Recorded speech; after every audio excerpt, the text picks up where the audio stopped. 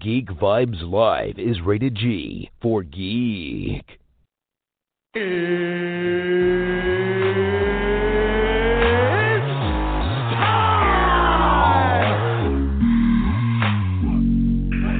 this is Matt Lesher. This is Phil Lamar.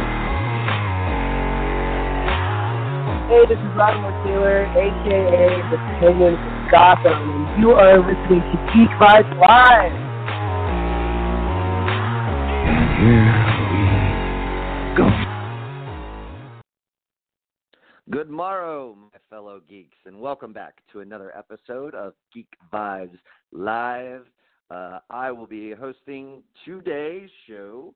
I'm Nick, and joining me today is Tia. What's up, Tia? Hey, Nick, how you guys doing today? I'm doing great. I'm doing okay, I guess I should say. I'm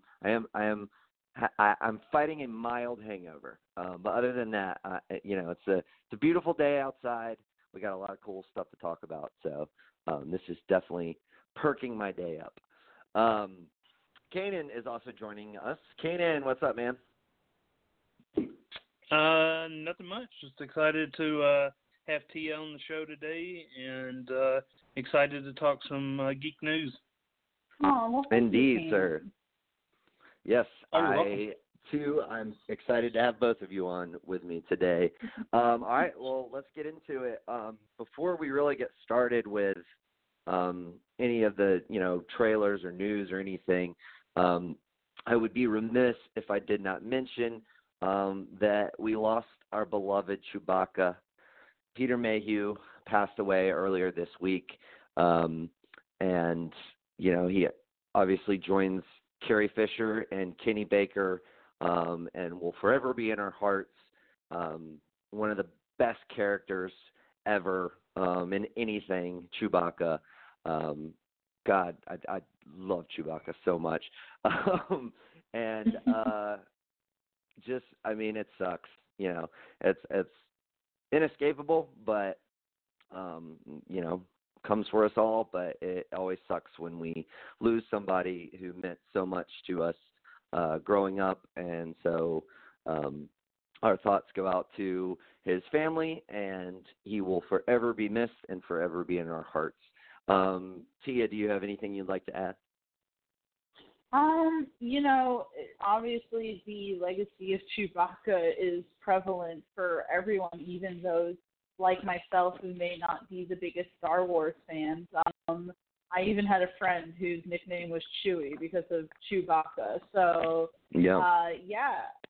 If I'm not mistaken, I had read in his filmography that he had retired after The Force Awakens.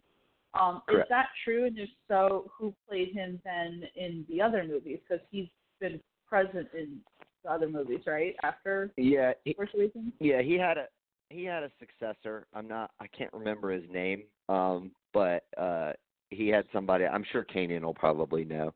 But yeah, he had somebody. They had somebody else play the character of Chewbacca in The Last Jedi. So.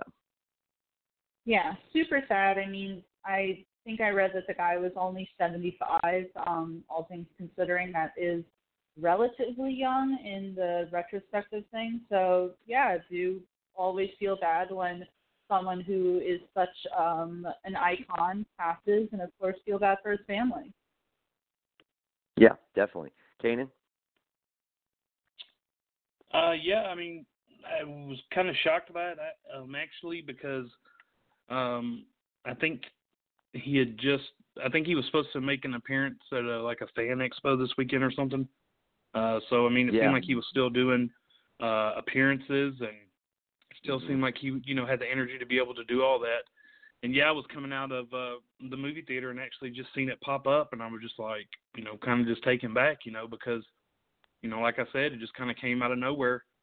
And, like you said earlier, it comes to everybody, but, still pretty shocking. And, Carrie Fisher, Kenny Baker, who played R2-D2, and now Chewbacca. So, it just seems like a lot of people we grew up with, just seem to be, losing the battle. And, he played the role as best he could. I think he still played the role to some degree in The Force Awakens, not for any action shots, but kind of just in the suit, kind of probably, still maybe very minimal movement. I don't know the actor's name, but they went out and found another guy who's a giant just like he is to play the role.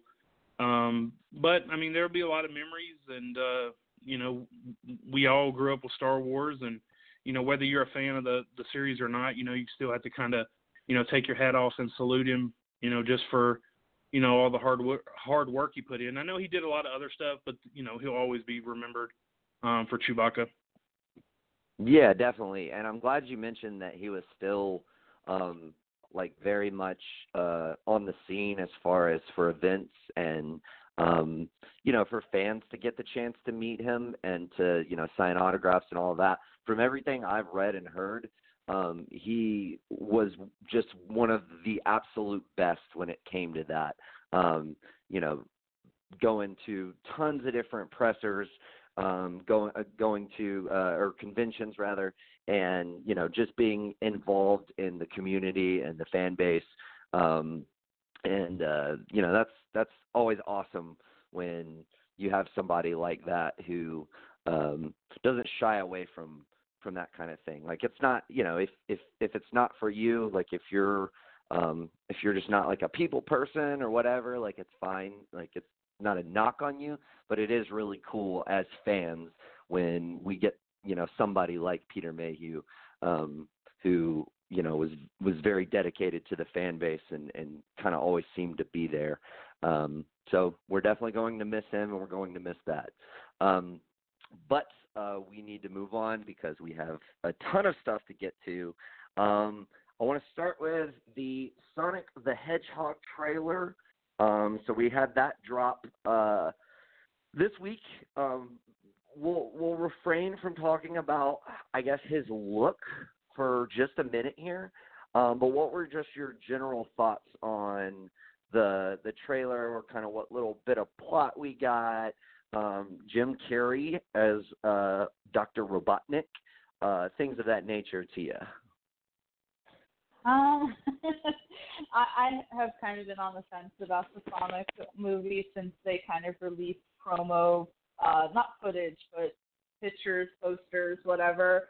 So I want to say that the trailer didn't necessarily blow me away, but I did enjoy seeing Jim Carrey as Dr. Robotnik. I think that if you're going to see the movie for anyone, you got to see it for him, just because it looks like he really got into character and he's having fun with the kind of funkiness of the theme and of his role.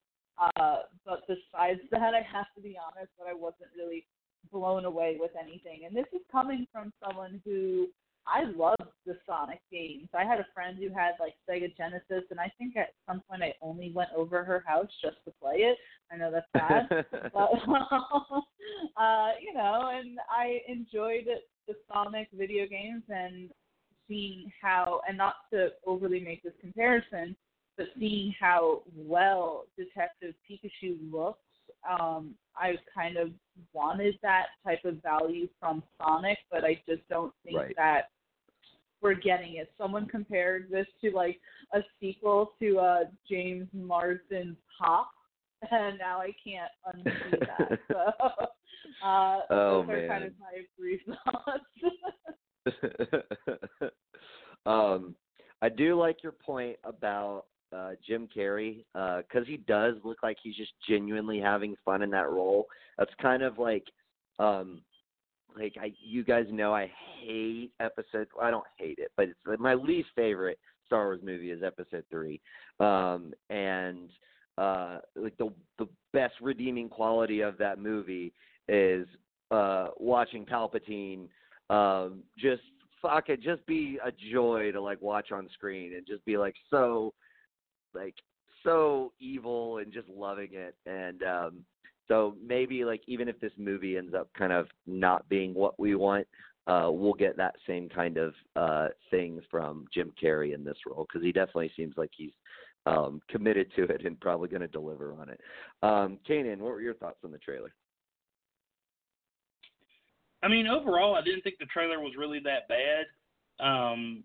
If you look at just kind of, the overall picture of what the film's going to be about.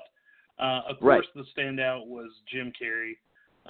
Just like you said, looking like he's having a really good time with the role. He definitely, was the standout, and I think a lot of people came away from the trailer saying that if they watch that movie, it will be because of, Jim Carrey being in the film. The look for Sonic, it was distracting, but I mean, I don't guess it was as big of a distraction as a lot of people were making it out to be for me, because, I mean, I really didn't have any interest in this film. So, I mean, I'm not really looking at it like, oh, that's a turnoff. I'm not going to watch this movie because of that. I mean, I don't think that it doesn't look like they really put a lot of effort into his look. That's but overall, yeah. But overall, I mean, I saw the trailer and I thought it looked entertaining. I mean, I don't know that I would really spend the money to go watch this in the movie theater. Yeah. But I mean, I definitely would check it out. I definitely would check it out for free, or I would check it out, at the Red Box or on Netflix or something like that. So, I think it may draw more interest once they go back and do the redesign. I think you might be able to, bring more fans in. People might actually show interest in it then. But like I said, it wasn't the train wreck that I think a lot of people were trying to make it out to be. Yeah, I mean, I think as far as like what the movie basis is, it seems fine. Like essentially, I know at one part in the trailer, Sonic says something to the effect to James Marsden of like, well, I guess I'm here to save your world. So like, I wonder, so that, I mean, that would say to me that he's like from a different world. So it makes sense in that degree, like it's basically setting up that he is an alien to Earth, which I think, kind of makes sense. It in some degree, if you're not going to make it its own world, if you're going to make it be kind of set in present day modern times, then that's probably a good way to do it. And then, obviously, Robotnik, I'm sure there'll be some kind of revelations as to his character. He could just be some crazy scientist who works for the government who they call in, but I think there'll probably be a little bit more to it than that. But I mean, I thought it did give you decent setup for what to expect from the movie. Definitely wasn't blown away by it at all. I thought it was fine. We've seen worse trailers though, for sure. But Kanan, you mentioned the look. So we do have to talk about that. There was so much internet backlash that the director came out and said they're going to go back and change the look, because the internet backlash was huge. What else I think is interesting about it is like it's very rare that the internet stands together and is able to create like this kind of change. So it's kind of cool, like in that respect. Even though like I definitely wasn't on the front lines of it, I still was like, yeah, that looks pretty bad. They should probably change that. But yeah, it was kind of cool. And Tia, you mentioned Detective Pikachu and like how they just nailed it. Like they got all of the Pokemon in that trailer just looking so fucking great. And for this to hit shortly after that, it's kind of like, whoa, guys, like, yeah, this is terrible. So I think that is partly what created the strong contrast. But Kanan, I'll start with you. What do you think about the internet uprising against Sonic, and your general thoughts on them? Basically saying they're going to go change it. Well, I mean, it's kind of scary how much power people have on Twitter. For the director himself to actually come out and, let everybody know that he's heard their complaints and that they're going to go back and fix it. Supposedly they're going to go back and fix it with enough time to be able to meet their debut in theaters. So they're going to keep their release Good luck. date. You know, I don't know how much it's going to take to fix it. I just don't know why you put yourself in this situation to begin with. You have the look of Sonic from the first time he was ever designed in video games and the cartoon and everything. Why can you not just go with that design? It's pretty bad when you have people jumping on Photoshop who probably have, you know, less skills than people that are visual effects artists that are making this movie, and they're doing 10 times a better job, and all they're really doing is just putting the correct head on Sonic. I mean, the head is just changed the entire look. Even what was funny is that his design in the posters looked more like his design in the cartoon and the game than it did in the movie. So their posters didn't even match what they were going for in the movie. So I don't know if they're just trying to make him more human, if they're trying to give him a more human type vibe. I don't know really what they're going for. Some stuff I did like, though. I did like the use of the rings. You know, instead of them just being he's collecting them, they're actually used to transport, you know, kind of like Doctor Strange, you know, the little portal, you know, back and forth. So I thought that was pretty cool. Overall, the rest of the movie, the look was fine. It's just, I don't know how you mess up the character. And me and Tia were talking about this.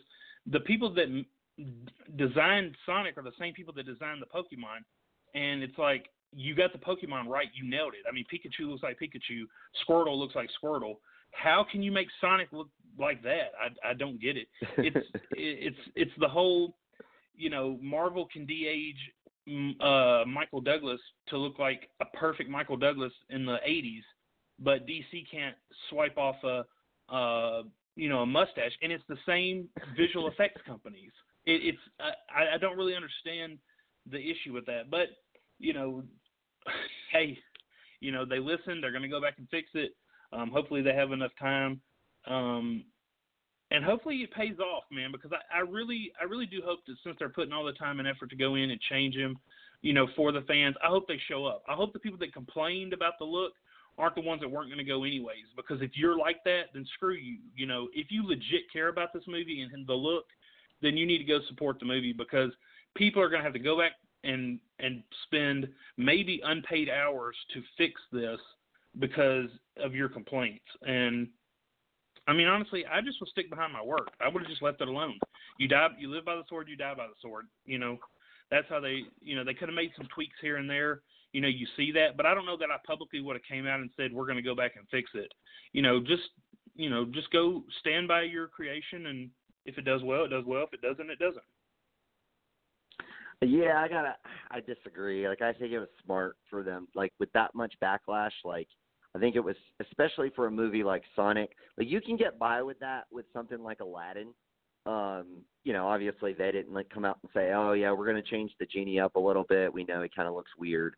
Like, you can get away with that, but for just a Sonic the Hedgehog movie, like, if you've got that much backlash, I think it was, I'm not saying it was necessary, but I think it was smart on their part to come out and be like, you know, hey, we've heard your complaints. Well, you know, we're addressing it, you know.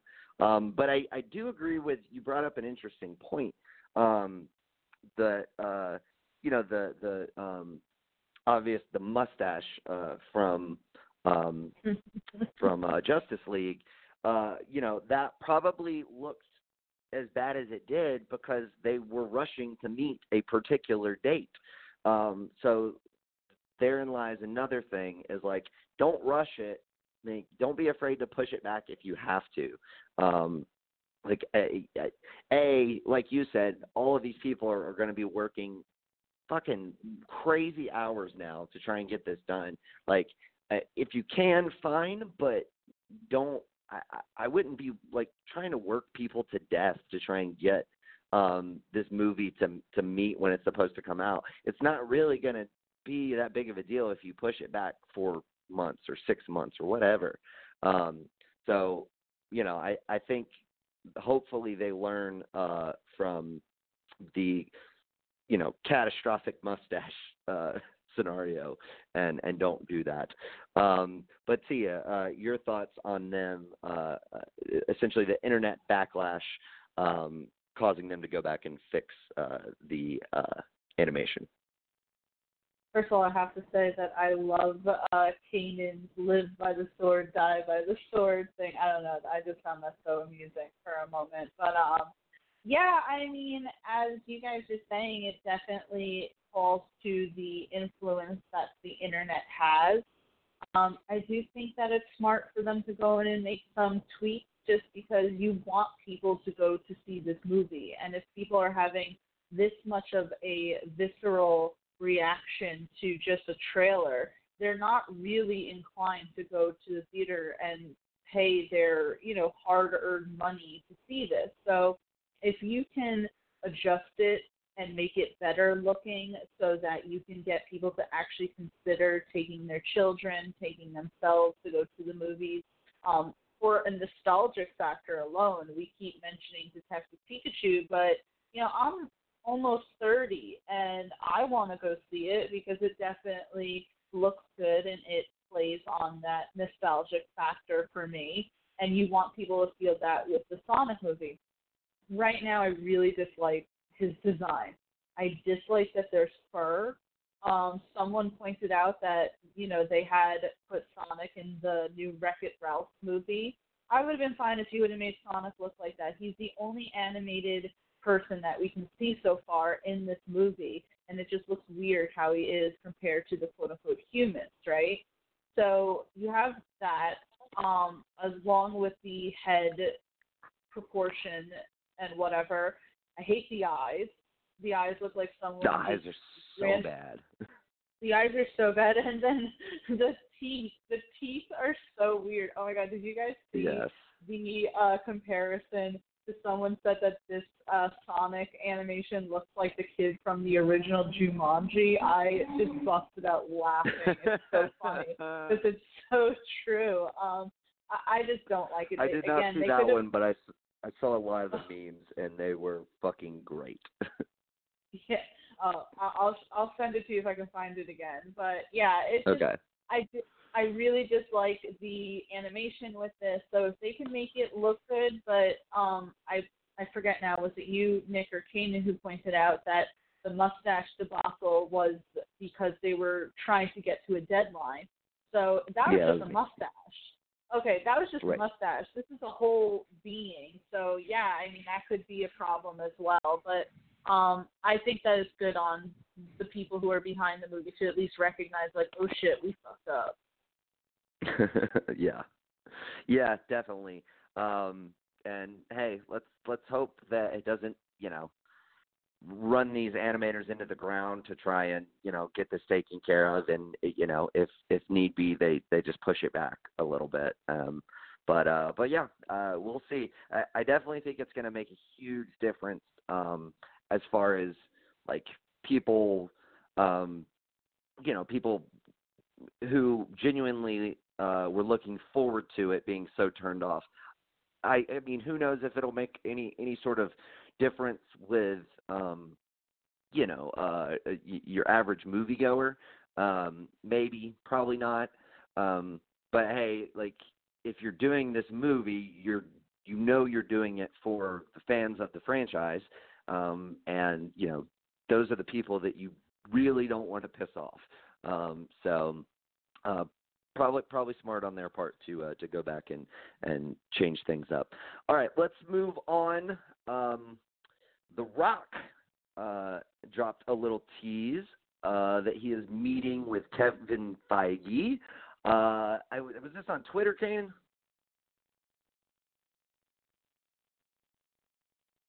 It was not on Twitter. It was on Instagram. Instagram. Okay. It was on Instagram. So it was on the gram, as the kids call it. Mm-hmm. And, yeah, what does it mean? What does it mean, Kanan? What does it mean? Well, I mean, I look at it like The Rock was just really, being, just a kind of a cheerleader for him. He was congratulating him on the huge success. I mean, anybody who's anybody has to congratulate him because, I mean, the movie made $1 billion in one weekend. The fastest, I think, of any film. It's also the fastest to 2 billion. So, I mean, they're just looking at it like, hey, congratulations. But the main thing was what he said, later on, which is that his assistants and Kevin Feige's assistants have been trying to get them together for a meeting, and just due to their schedules, they haven't been able to. As everybody knows, The Rock is probably the busiest person in Hollywood, and Kevin Feige, he's trying to run everything over at Marvel, and that's piqued a lot of people's interest. I've reached out to people who are in the know about it because I just thought, I can see The Rock wanting to jump on board of Marvel. I mean, because they're a winning franchise, despite what people, may think about them. And, who doesn't want to be part of them? I mean, The Rock's looking at all these other people jumping on, Angelina Jolie coming on board, and they're going into the next phase where they're going to start bringing in other characters. And The Rock probably looks at it like, hey, this is a great opportunity. And then, of course, today, we got an email that somebody had given them a tip that The Rock actually could be in negotiations with Marvel to play Namor. I kind of pushed that off on my Twitter page because I just don't think The Rock would play somebody of that character, because I feel like if they do bring in Namor, and then somebody DM'd me and said, hey, Universal still has the rights to Namor. If he were to play Namor, it would probably be just in a cameo, not really a cameo, but it'd be kind of in a ensemble type role. Like he really probably would have the way they his use own Hulk movie. now. Exactly. So I'm thinking, okay, that might could work then, because if they're not going to give him his own movie and he's just like, say he shows up in Black Panther 2 or if he's in an Avengers movie or whatever comes down next, okay, I could see that happening. But because I'm thinking if they're if they want Namor and they're going to give him his own role, they're going to go with somebody younger, somebody who's not as busy as The Rock, and if this turns out to be true, then that's pretty huge. And there's definitely something there. I know a lot of people are just saying, oh, he's just talking or whatever, but you don't put out there that your assistants are trying to get y'all together if there's not some interest on both parties. So my only thing is what's going to happen. I was told, and I'm not going to give the name, but I was told The Rock has wanted to play Namor and was actually in talks to play Namor for Universal a few years ago. Mm-hmm. I'm not making this up. I trust who told me this. And things fell through, and that if The Rock were offered the role of Namor, he would jump. He would jump from DC to Marvel. So there is a legit possibility that The Rock may not make the Black Adam movie. I mean, I'm not trying to spread rumors or anything, and I'm just saying that there is legit interest on The Rock and Marvel. It could be for Namor, it could be for somebody else, but it's just something that he's really wanted to play, and maybe when that fell through, that's when he kind of leaned towards DC and playing Black Adam. I mean, he's been assigned to that role for 6 years? Going on 6 years, 5 or 6 years, a long time that they mentioned. I think 2013, 2014, something like that. Maybe even before Man of Steel, they said he was signed on for Black Adam. So I don't know. I mean, I'm not trying to get anything started, but I trust who told me this. I mean, I'm not going to run with it though, because it's just I'm just going to put it out there as a rumor.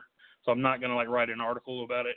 The stuff that we got, we ran with it as a rumor about him being in discussions with Marvel about Namor. But I think that's huge. And the way things are going with DC, I wouldn't be shocked if we got this week something came out that said The Rock signs with Marvel. I mean, he said stuff about Black Adam going into production next year, but we've not heard anything from DC, so we don't know where the movement is on that. Yeah. Dude, I would totally be down for him to play Namor.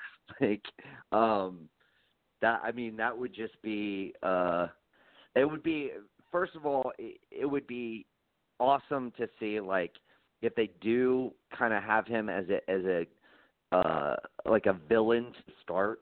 That would be like a super awesome, formidable foe for Black Panther. I think that would make a lot of sense. I think it would be cool to see Namor sort of pop up as, you know, your first mutant character in the franchise, if you're not counting Scarlet Witch and Quicksilver. And so that could be interesting to me. But yeah, I think like The Rock would just be so great for that role.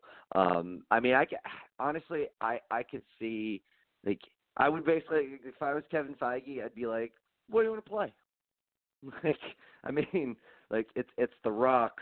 Like, you have so many characters at your disposal. If he's got a particular one that he wants to portray that you know you're going to use in an upcoming movie, like, just be like, all right, cool, like, done. Like we'll haggle the money situation. But yeah, I mean, that would just be a great get for Marvel. And it would be really, really great for The Rock. Like, I mean, like you said, with this whole Black Adam thing, like, it's been going on for so long now. Who knows if it's ever going to happen? And, you know, furthermore, even if it did, like I'm not one of these people who's like, well, you got to be in one or the other. You can't be in both of them. Like, sure you can. Why not? Like, let him be Black Adam and Namor. Like, I don't care. Like, I'd be totally down with that. They're vastly different characters. It's not like he's playing Aquaman and Namor, where he's basically playing the same character, or a very similar character anyway. So I'd be fine with that too. In fact, that would be the best, because you get the best of both worlds. But, I mean, if I had to pick one, I would definitely want him to be in the MCU, just personally. But Tia, so we just, like Kanan just unloaded all of this shit on us. I mean, you probably already knew about it anyway. You keep real in the know, probably better than I do. But nevertheless, what are your thoughts? Well, as soon as they kind of put that out there that The Rock could meet with Kevin Feige, people were, of course, upset because they said, no, he's Black Adam, yada, yada. And I thought to myself, first of all, I rarely comment on those type of posts on Twitter because I just don't feel like getting, like, the millions of fanboys yelling at me for it. Right.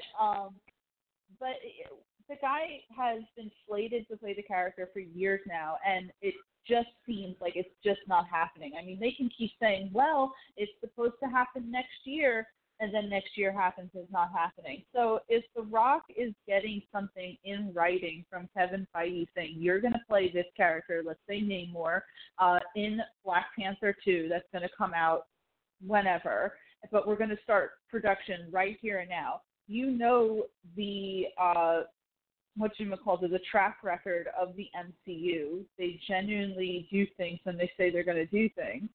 So you're going to take that as The Rock, especially because he's probably sitting there itching to play a hero or superhero or villain, whatever, a comic book character.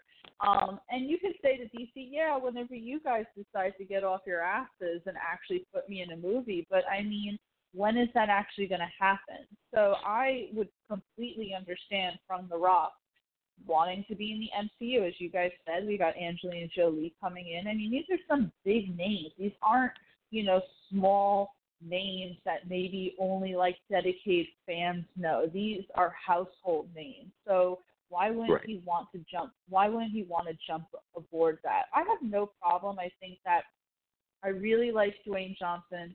He seems like a genuine guy, and I do like movies of his. I have said that, movies like Skyscraper and stuff like that kind of feel just very much like typical The Rock movies. And I feel like with Kevin Feige and the MCU behind him, they could really make him great in one of these type of films. Yeah, definitely. And you bring up a good point, like, with just Warner Brothers in general. Like, I mean, I can just see, like, the conversations with, like, The Rock and like head executives where The Rock's like, come on, dude, like when's the movie gonna come out? Oh, we gotta get this Spielberg wants to do a Nighthawk movie. Like we want to like get that on there. We got Birds of Prey, them like.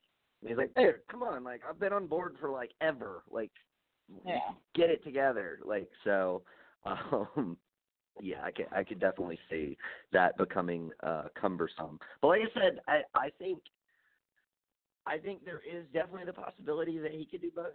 So, I mean, I think, for instance, if Kevin Feige has, a lot of interest in him portraying any particular role in the MCU, and one of The Rock's stipulations is, hey, I would love to be on board. I love to do it, but like I still want to do this DC movie. I don't think Kevin Feige at that point is going to be like, no, you can't do a DC movie and our franchise. Like, sure you can.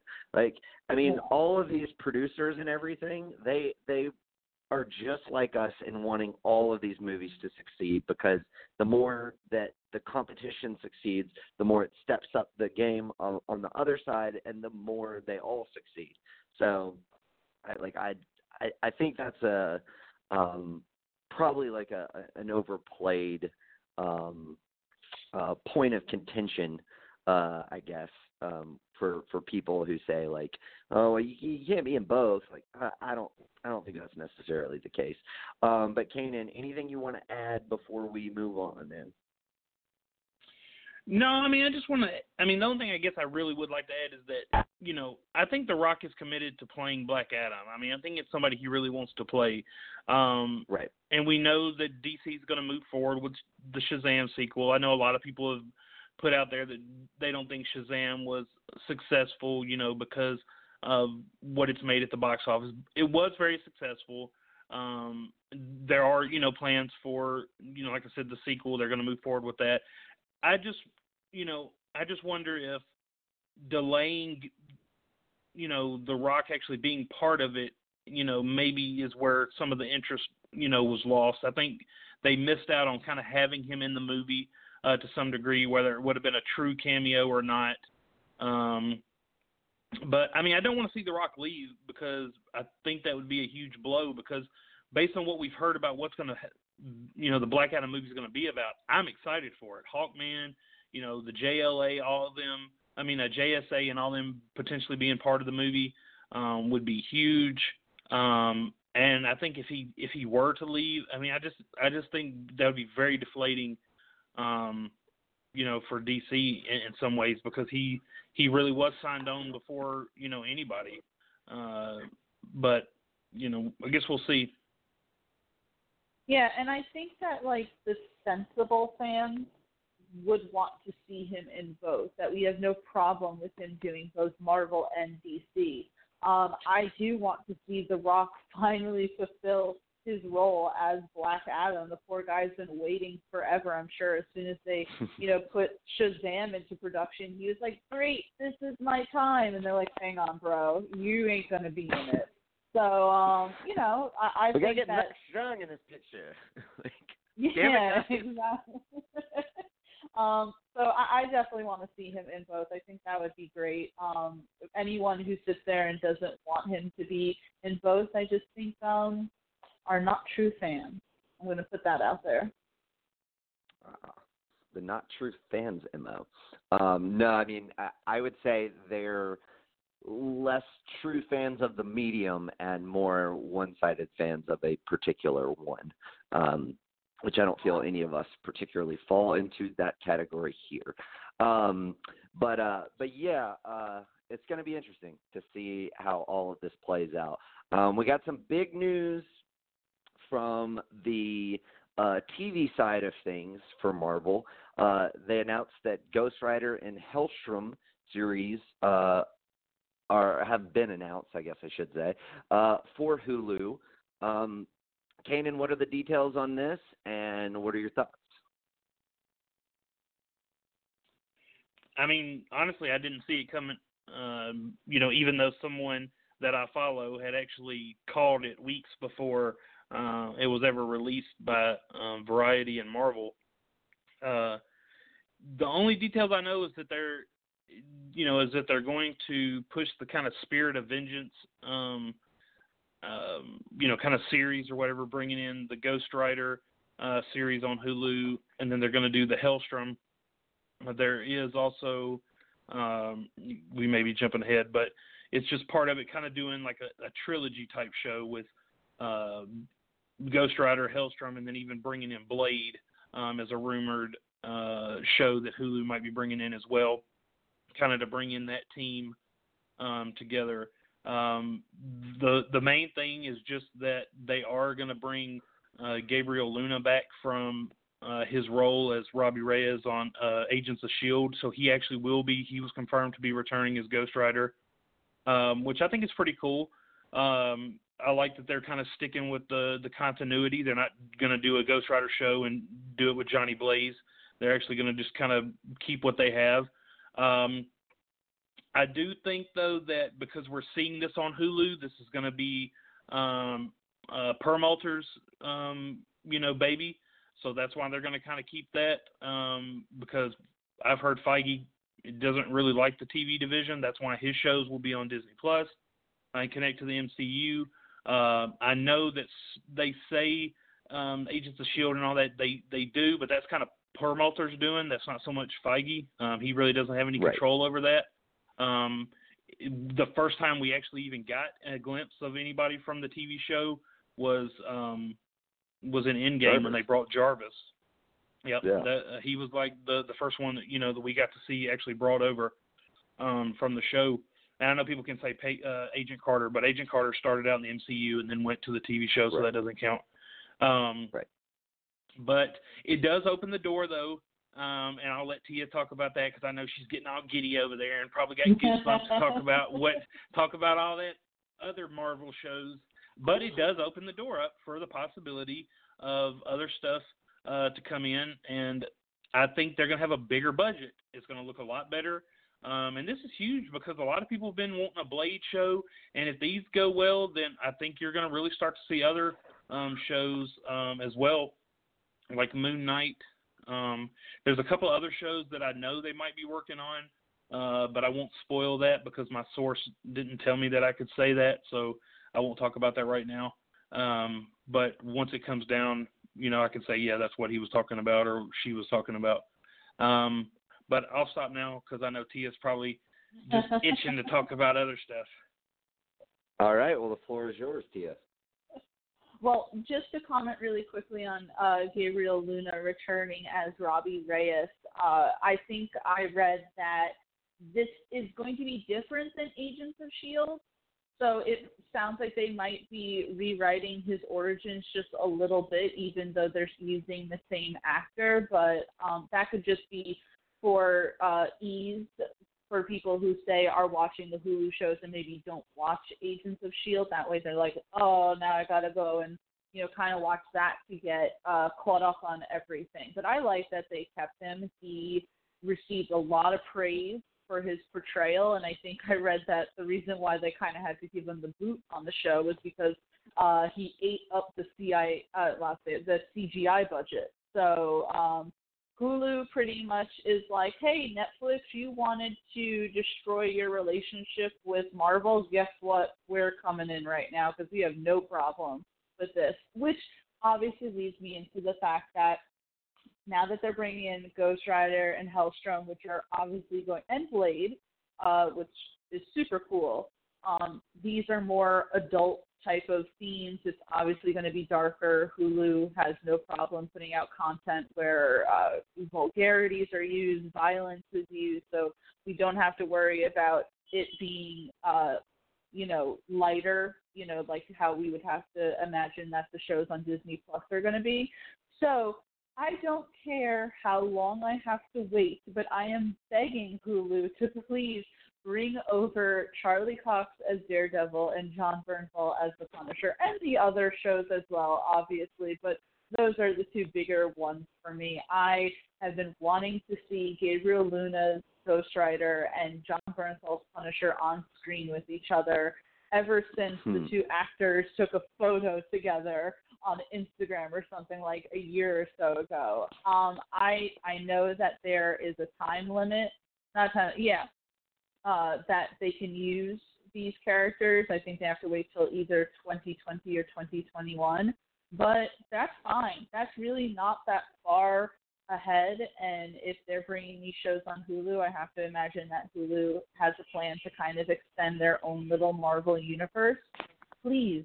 I know that Jason R. Moore, who played Curtis on the Punisher series, said that it may be difficult to bring the actors all back together if they decided to put these shows on another medium, but I do truly hope that Hulu does take that into account, because there are plenty of stories that have not been finished yet, especially in Luke Cage and even Iron Fist, which I know probably not many people are even interested in seeing again, but Don't still, tell that these to are Joelle. Listen, I liked Iron Fist season 2, and everyone knows I'm a huge fan of Tom Pelphrey as Ward. So I was super upset to hear Iron Fist being canceled. So if they could try to rework those characters in and at least maybe get the big ones in and kind of rework the side characters a little, I would be completely for that. That would be so cool to me. And I think that that's what fans have wanted ever since all the cancellations on Netflix happened. People have been looking towards Hulu to kind of be the savior in this situation. So if they could do that, I would be so happy. And I do truly think that this opens up the door for those possibilities, since Hulu announced that they were going to bring in Ghost Rider, Hellstrom, and Blade. Yeah, I mean, I think Blade is still just rumored, but still, I mean, it would make a lot of sense. There's been a lot of like ongoing sort of teases about Blade. I mean, Wesley Snipes has done it, which kind of brings me to that question: bring back Wesley Snipes or cast somebody new to you? That's tough for me, because I know that Wesley Snipes kind of still wants to play the character, and people absolutely love his rendition. I think that he still looks good for his age and that he could potentially come back. But at the other sense, since it's been so long, I wouldn't mind if they recasted a younger person just to kind of make sure that they could have this person for, a few seasons. I don't know if you could really say that if you brought Wesley Snipes in. Right. Kanan, same question. Would I want to see Wesley Snipes come back? Yeah, or have I somebody. wouldn't want to see Wesley Snipes. No, if it's going to be for a TV show, I'd just rather be somebody new. If they want to go the movie route, then Snipes would probably be my choice. I just don't think they would go that route, though. I think the Blade films, they've come and gone. So I think they would they would recast somebody regardless, because I think they would want somebody that could, they could tell their own story with, and people wouldn't look at it like, trying to compare it to, the other films. So it was kind of like, almost like Hellboy. They didn't bring Perlman back. They got someone else, and they told it, from a different story, different perspective. And I think that's just how Marvel would go, with Blade. Yeah, I think you're probably right. I would just, in general, just rather have somebody new. Somebody who's British would be nice. But yeah, I mean, I wouldn't be disappointed if they brought him back by any means. But I do think, especially because it's in this sense, it would be a TV show. Not that I think like Wesley Snipes is like, well, I'm above doing TV. I mean, I haven't seen the guy in anything in a long time. So I mean, I don't think that would be like the deal breaker. But it gives you like so much opportunity to save a lot of money by hiring somebody who's lesser known, probably easier to work with. But like also kind of like Tia said, and you kind of alluded to, Kanan, it gives you. You could pick someone younger who you could, have a lot of room for growth for, and you could set up the character, the way you want to do it, and not be sort of pigeonholed into having that comparison. It's one thing to bring Luna over from, you know, another TV series. It'd be another thing to bring Snipes in, and you know, do that whole setup. But yeah, I'm just super excited for, you know, all of this content. It's definitely cool that we're getting something to kind of fill the void that has been left from the Marvel Netflix shows, leaving us. And yeah, like you said, like, you never know. A couple years down the road, we could definitely get those other shows back. So my one thing is that I feel like they're not going to probably bring all 4 of the shows back. They may either include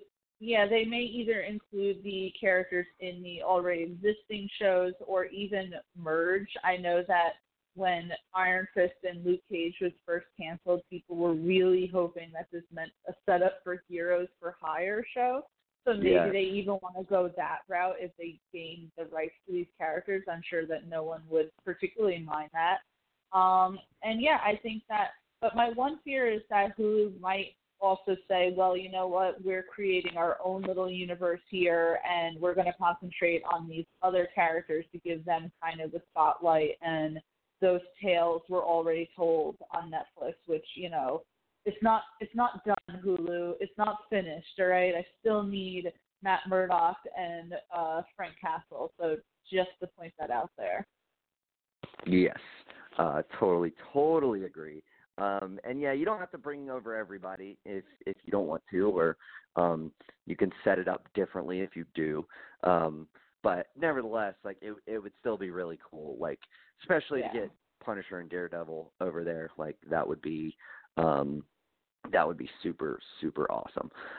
But anyway, let's move on to some DC news. Well, we got some kind of like more bad news. I think DC news just at this point generally is just like it just is bad news. Like, I mean, they're pretty synonymous with one another, unfortunately. But Matt Reeves' The Batman looks like it's being pushed back.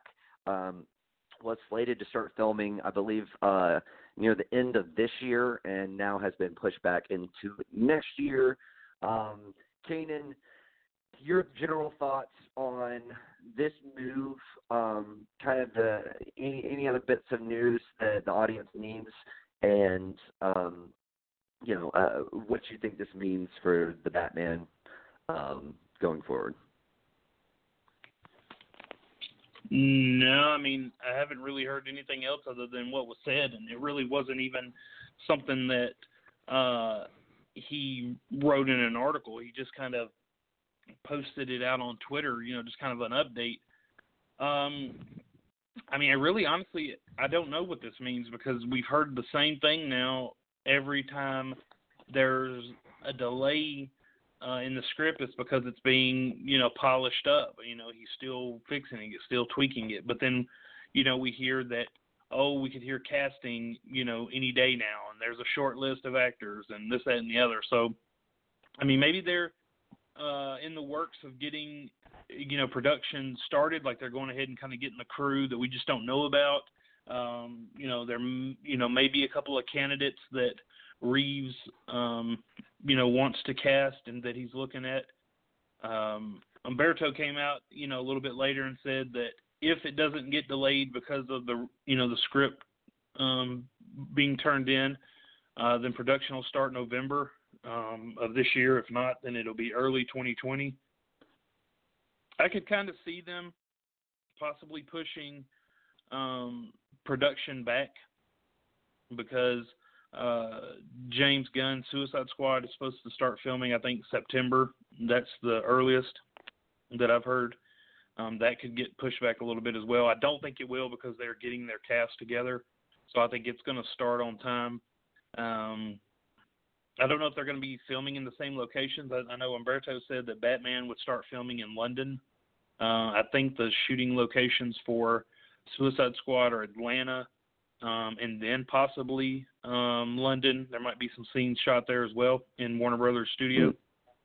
I mean, really, I don't know what this means. I mean, I just hope that there's, not something internally going on more that we don't know about. I don't think that would be the case because, that would be something they would probably put an article out about. I just think it is what it is. Warner Brothers is probably just taking their time. They're going to make sure everything's fine. They got they got other stuff on their plate right now that they can put out. Like I said, Suicide Squad will start filming soon. Birds of Prey is wrapped. They're in they're in post-production now. Wonder Woman's still filming. It's supposed to come out next year. So, I think there's still, a few things out there. I just, like I said, I hope this isn't going to be something where we end up finding out that Reeves has left, because they couldn't figure the script out, or Warner Brothers was, wanting him to change too much, this, that, and the other. I know there was a Collider put something out there that it said something about that Warner Brothers wanted more action in it. I don't know, man. I mean, it's like, you don't know if you can believe these rumors. You don't know if the site's just trying to run with this stuff or what, because none of that stuff was put out there. It's like all of a sudden, because Variety hears that they're going to polish it up, and then someone says, oh, it's because Warner Brothers wants more action. And then someone says Warner Brothers is sticking their hands in the cookie jar again and messing with Matt Reeves' script. And, it just kind of leads to, will Matt Reeves bail on Batman? Just all kinds of stuff. But, I mean, really, that's the only information, I have on it. Yeah, it's like we're either going to get, like, a bit of good news and then all the talk is going to, like, quiet down. Or, yeah, it's going to lead to exactly, like, the outline that you just laid out. Like, honestly, if we got... Real quick, honestly, if we got a headline on Monday that said Matt Reeves is bailed, I would not even be like, oh, my God, I'm so shocked. Because at this point, I mean, it's almost like we're expecting it. It's just like we're expecting something bad to happen because of all the delays. Yeah. No, I mean, I would not be surprised either. Definitely hoping that's not the case. Definitely hope that they're not, like, trying to, like, force him to make an action movie when he clearly wants to make, like, a detective story. Like, that is definitely, an iteration of Batman we have yet to see that I think everybody, or at least on the silver screen, that I think everybody is, like, geared up and ready for. So, God, like, I hope that's not, like, the straw that breaks the camel's back, so to speak. But Tia, what are your thoughts on the Batman potentially being pushed back several months because of the script needing to be touched up?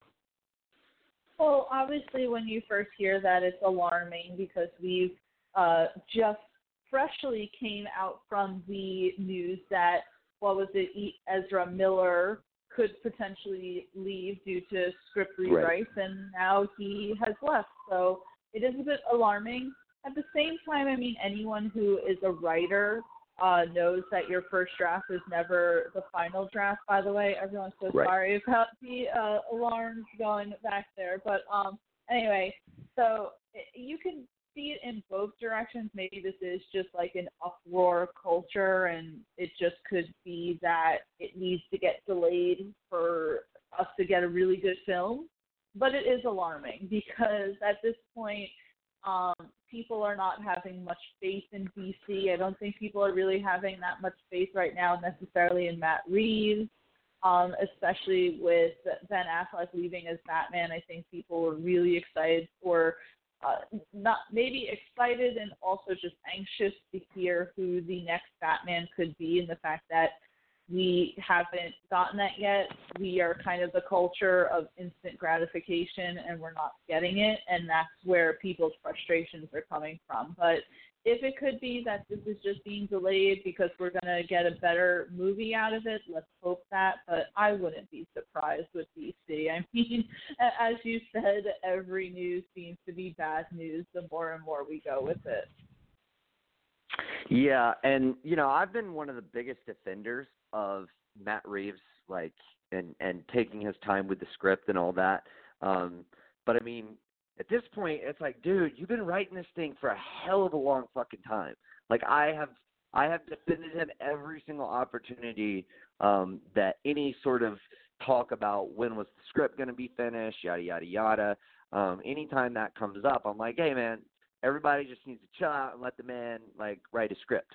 But, like, at this point, I'm not, like, condemning him by any means, but it's hard to defend at this point. It's like, you know, I mean, I know you want to make a perfect screenplay, but, like, it's like you need to be a little bit faster. So, I mean, if I was Warner Brothers, I would kind of be a little upset that it's taken this long at this point. But then again, like, can't be too upset because you don't want to go back and start from scratch. So I guess, you know, they've already given the guy this much rope. What's, you know, a few more months worth. But we'll see. As Kanan said, I don't think any of us will be shocked if we get any sort of bad news hinting that he is thinking about stepping away or has stepped away. But we'll see. A bit of good news coming out of DC. You know what? I don't know how to say this name, so I'm just going to throw that out there before I attempt to do it. David Dastmalchian. That's the best I got. But he was cast as Polka Dot Man. You know him from Ant-Man. He's the he's the Russian hacker dude, and he's also in The Dark Knight. Plays the crazy dude that Harvey Dent tries to torture for information. But very, very familiar face. He has been cast as Polka Dot Man in the Suicide Squad. I genuinely like this dude in anything that I see him in. I think, obviously, I do not expect this to be a big role, but I do expect it. Like, he seems like a great person to cast in this role because he does seem – he's just got that face that draws you in. And, you know, I think – if you're casting this to be a smaller role, which, you know, like I said, I would assume they are, it's good to have somebody like that who does kind of draw you in and leaves an impression. So I like it. I really like the casting. I'm glad this movie is really kind of seeming to come together and to actually be one of the things that we can really look forward to out of DC. And, yeah, I'm really happy. Tia, what are your thoughts? Oh, yeah. I'm super happy that this guy got caught, David. I would not even attempt to pronounce his last name, but I think I did all right. I don't know if I pronounced it correctly, but it sounded okay. No, seriously, as soon as you pronounced it, I was like, you know what, that's the best we're going to get. Go, Nick. You made the sacrifice. He is prevalent in the Ant-Man movies, as you said. He was in The Dark Knight. He also is in this movie called Prisoners with Hugh Jackman and Jake Gyllenhaal. Great movie, by the way, if you have never watched it. That's right. He was in that. Right. And generally my favorite director directed it. Who was that again? I feel like I know this. It was Denis Villeneuve, who also did Arrival and Blade Runner 2049 and Sicario. Exactly. So I think that if you want to have a familiar face in this movie, which James Gunn is obviously using some of his Marvel connections to bring over to the Suicide Squad, I think it's great. Unfortunately, it's probably going to be, I think, as Zane called this like a few weeks ago on one of your guys' shows, cannon fodder. Unfortunately, I feel like that's what this role is going to be. But still, I mean, I have to enjoy actors who genuinely seem great, and he's had a few interviews where he's, attributed, I think his Dark Knight role to really getting him, like, and his family out of poverty and such like that. So I'm always rooting for guys like that. So I'm just happy that he's been cast in what's going to be a pretty public movie. Yeah, we all love a good underdog story. So, exactly. But yeah, I'm excited about this. Yet again, evidence. Granted, this is obviously no leading man, but evidence that actors can be in both DC and Marvel. It's a joyous world with plenty of movies and plenty of roles. But anyway, Kanan, what are your thoughts on David DeGalba being you did so good at cast? first. David I didn't even feel Dastmalchian? like trying it again. There you go. Is that what I said the first time? I don't even remember. No, I think the first time you said David does. That's all I heard. Oh, okay. Well, I thought it sounded better than that, and Tia did too. So I think you're the one that misheard. But nevertheless, you actually do have the correct pronunciation, I would assume, because you said it so flawlessly. What are your thoughts on him being casted? I think he's an underrated actor, and I think anything, usually a lot of stuff that he's in, he does a great job in. I mean, his comedic relief in the Ant-Man movies was really well done. He played a small role, but in The Dark Knight. So I mean, he's got the comic book pedigree. I don't look for him to be a character that is. I mean, I do hope that I'll say I don't look for him to be a lengthy character in the Suicide Squad, but I do hope his character is someone, that's remembered. I don't want him to be this version of Slipknot, where he pretty much was there and gone in like 2 minutes of screen time, and I don't think he will be, but I don't look for him to survive the movie either. But I think it's a really good cast. I thought he for sure would have cast his brother in that role. That would have made sense. But maybe he didn't go that way because he doesn't want to kill his brother. Since his brother's still alive, his brother's still alive in the MCU. So maybe he'll cast him in another role.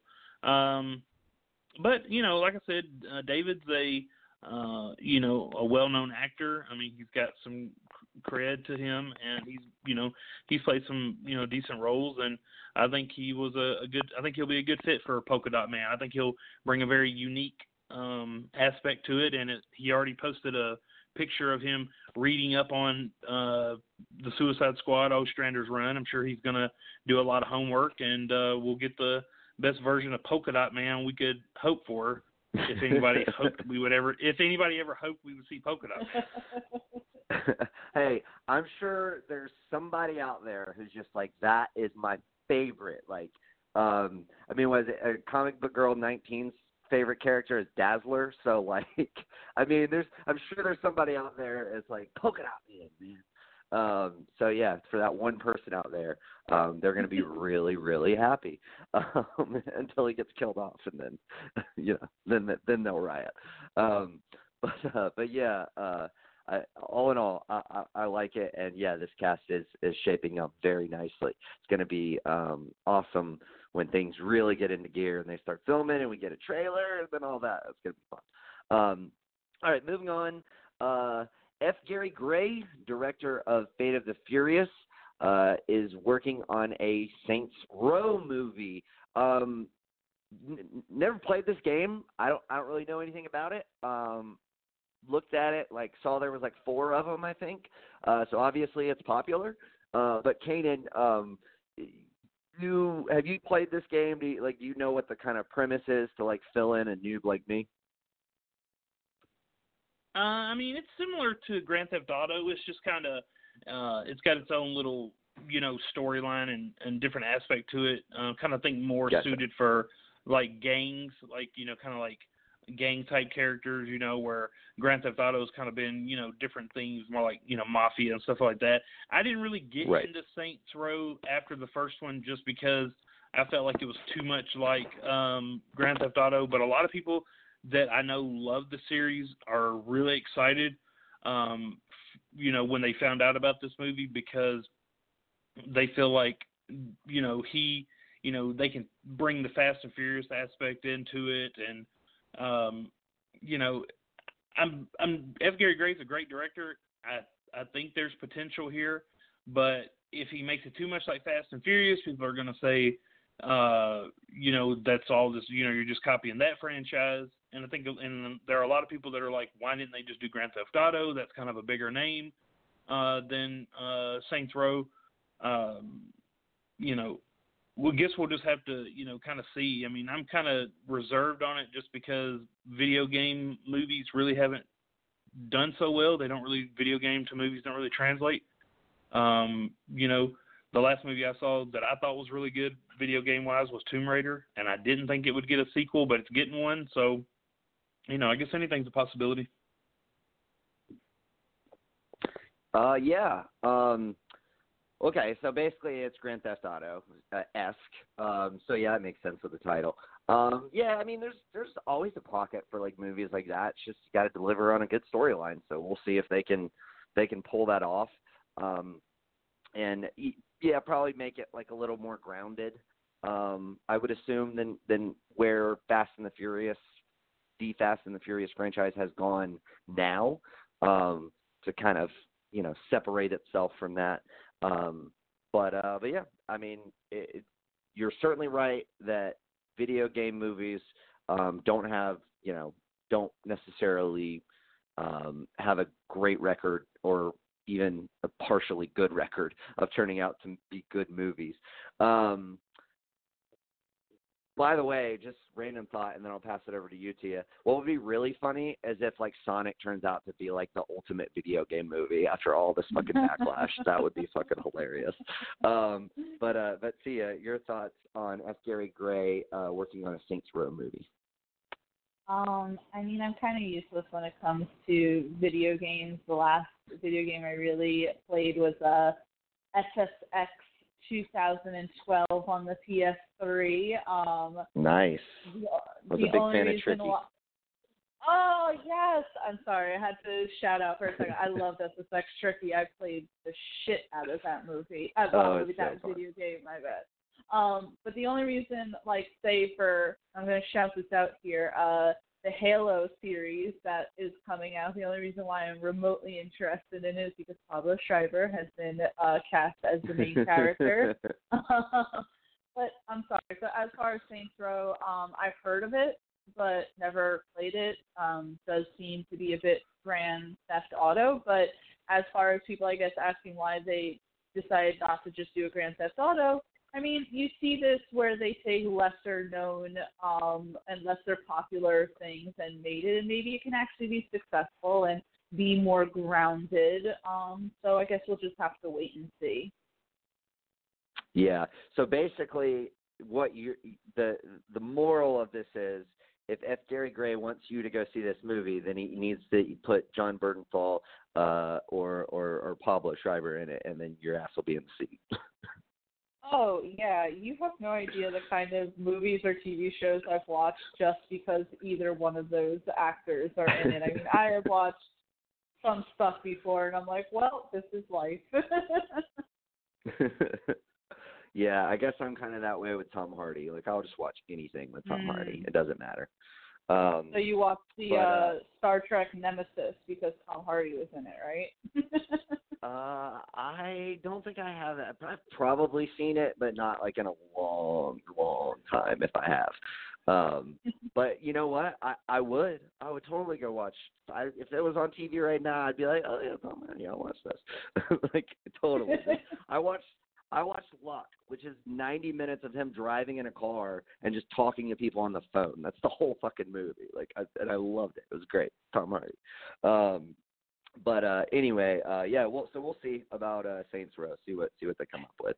All right. Last bit of news. Zac Efron is receiving some pretty high praise for his portrayal of Ted Bundy on the new Netflix movie Extremely Evil, Shockingly Evil and Vile. Do I have that right? Something like that. Extremely Wicked, Shockingly Evil, and Vile. Yeah. I put evil in there twice. I was like reading it and was like, no, this isn't right. Anyway, Extremely Wicked, Shockingly Evil, and Vile. So yeah, Tia, have you had a chance to see it yet? And if not, are you excited to see it? If you have seen it, what did you think? And Zac Efron's performance. Actually, I did watch the movie yesterday. Okay. I would say that Zac Efron, for someone who originated as an actor in a franchise that absolutely made me dislike him and never want to see him in anything because I just hated the idea of those High School Musical movies. But he did a really good job, and I really think that this made me respect him as an actor and want to see him in bigger roles and more serious roles. I think that he has the capability to do that. As far as the movie goes, it was good, but it wasn't necessarily what I thought it was going to be. I don't know if you guys had a chance to watch it. I don't want to really spoil anything if you haven't. But just to let anyone know, it does focus more on the trials of Ted Bundy than the actual murders that Ted Bundy committed. You really don't see any of that. There isn't really anything that is vastly violent about it. It's mostly focusing on Ted Bundy and his relationship with his girlfriend and his relationship then with his wife, who are two separate people. But the ending, there was a moment that really just got me. I was like, oh wow, that actually is terrifying. In a movie that necessarily almost, and this is going to come out wrong, I am not one of those crazy people that like serial killers, but he's so charming in it, which I think is what everyone talked about with Ted Bundy. So in the movie, it's like they almost do a job of, because he maintains his innocence, and this isn't like a spoiler, you could watch any documentary about him, but he maintained his innocence for a very long time, and so you almost sit there going, oh, you not feel bad, but you're Zac Efron's portrayal of it, not Ted Bundy in general, but Zac Efron's portrayal, sorry. But at the end is really kind of when you see that evilness come to light, and I thought he did a really good job in doing it. So yeah, I would definitely say if you haven't watched this movie, it's worth a watch.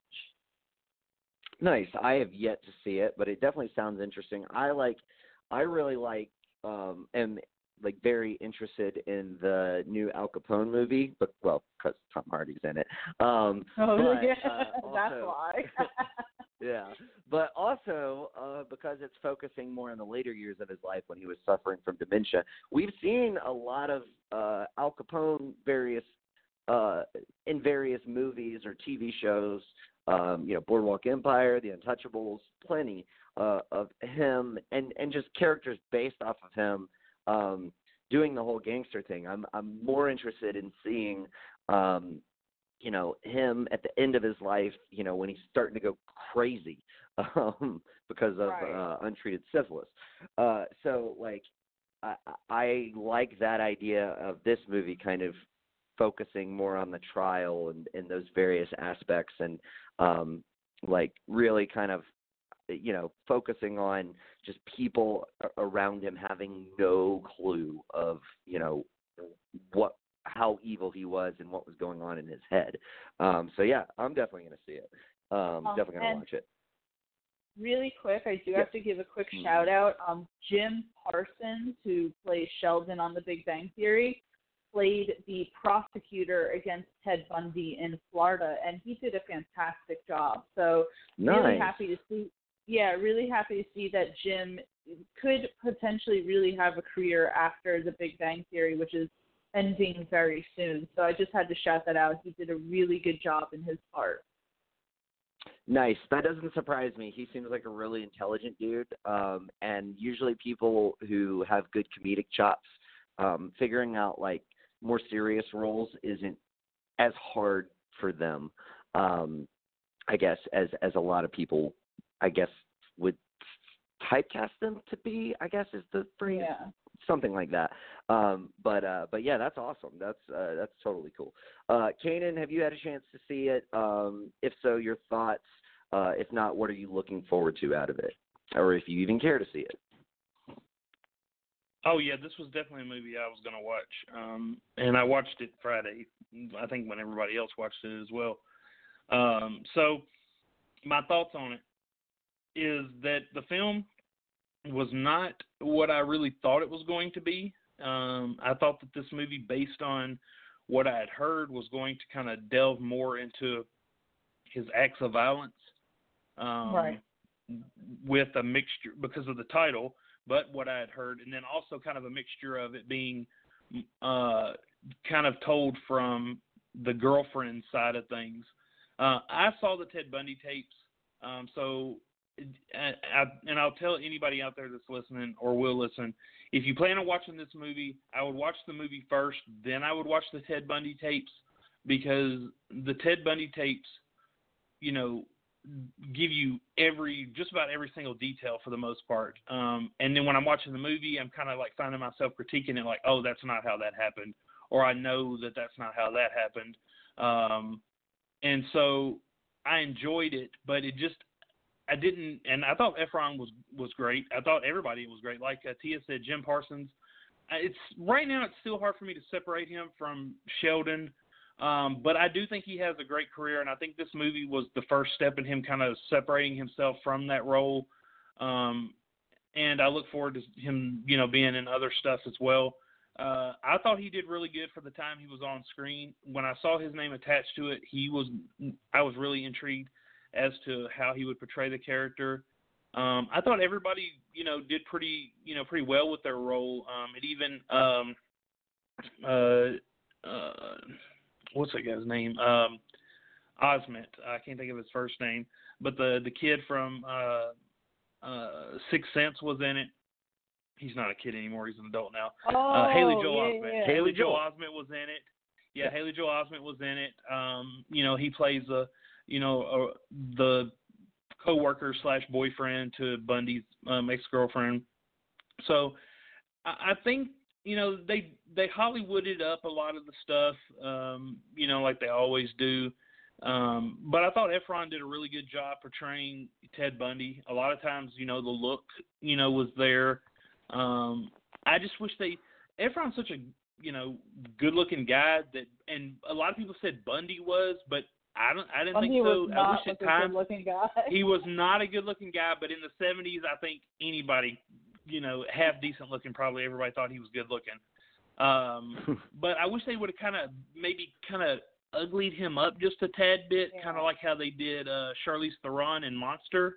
You know, they didn't just take Charlize Theron and have her play the role of, you know, that woman. They actually like put that stuff on her face and they uglied her up to make her look like, you know, the prostitute murderer or whatever. And I wish they kind of done that with him, you know, kind of gave him the unibrow, you know, just made him look a little bit, you know. But as far as the outfits go, I mean, he had that down pat. Like I said, I just wanted a little bit more from it. But I'm starting to kind of understand where the movie was coming from. It was kind of more about the relationship side of it, not so much what he did. I mean, they kind of they go into that at the end, but the movie's not brutal at all. I mean, there's not really anything graphic about it. There is like kind of a, you know, an explicit sex scene, which, I mean, you really don't see anything. But I mean, there's just not that brutality like I thought there was going to be. I thought they were really going to examine who he was as a killer, like, you know. From the title of the movie, that's really what you expected, and you really didn't get that. I mean, he was charming, and you kind of, you know, were like, oh, is this really all just bad luck befallen onto him? And I'm not trying to take over your spot right now, Kanan. I just wanted to say really quick that I really like the actress who played his ex-girlfriend, and then portraying you know, the guilt that she felt, and we obviously saw her succumb to, like, alcoholism at some point, and just kind of like that. I could imagine that is something that a person would feel if you were dating someone like Ted Bundy. Yeah, in a lot of ways, this movie was more about her than it was him. Even though he's the star, Efron's the star, and he's, you know, the whole movie, you know, is laid out about him. It's really more about their relationship and what impact he had on her, the guilt she felt, like Tia said, just trying to overcome it, how he consumed her life, how, you know, in a lot of ways he killed her. And she said that, like, many times in the movie, you're killing me, you know. And I think even her boyfriend, that he said, he's killing you, you know, he's killing you. Like, he literally was in a lot of ways. He was killing her, but he wasn't killing her quickly like he was everybody else. He was just doing it really slowly because, she felt that guilt. She had that attachment to him. She defended him for a long time. Yeah, she still loved him in a lot of senses, even when she knew probably in her gut that he committed these heinous acts.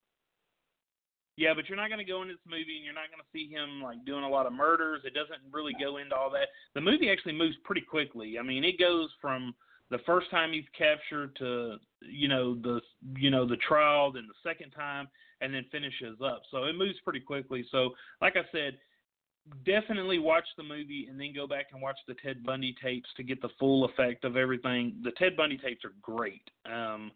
If nobody's watched those yet, I highly recommend watching them.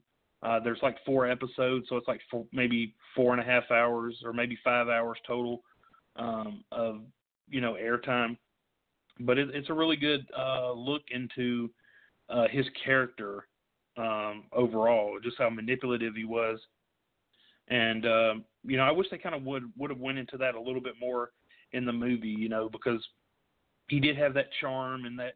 That whole playing up to everybody like, oh, I'm innocent. I mean, he had everybody. He had women that were showing up at the trial that were saying, oh, we think he's innocent. There's no way he could do this. And he's so good looking. Good watch. That has to be the reason why he's innocent. And again, Ted Bundy was not good looking. He really wasn't. And my God, in the 70s, people could really escape prison quite easily. I was like, holy shit, this guy escaped like 3 times. And like, they eluded, every single time. It was ridiculous. But I agree with Kane. They could have showed him luring these girls in a little more, but I guess they didn't want to so much focus on that. But still, Nick, you should, regardless, watch, to form, I guess, an opinion of your own with it. Yeah, definitely. I look forward to it. All right, well, let's move on. We got a couple discussions.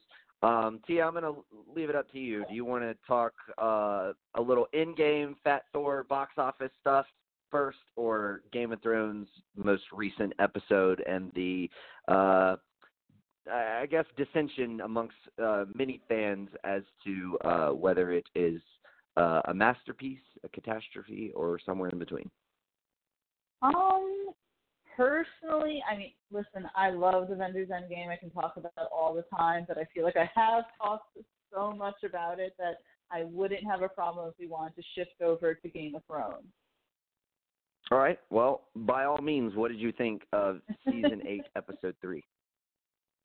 I mean, okay, so obviously we walked into this and everyone was saying it's going to be Battle of the Bastards level good, right?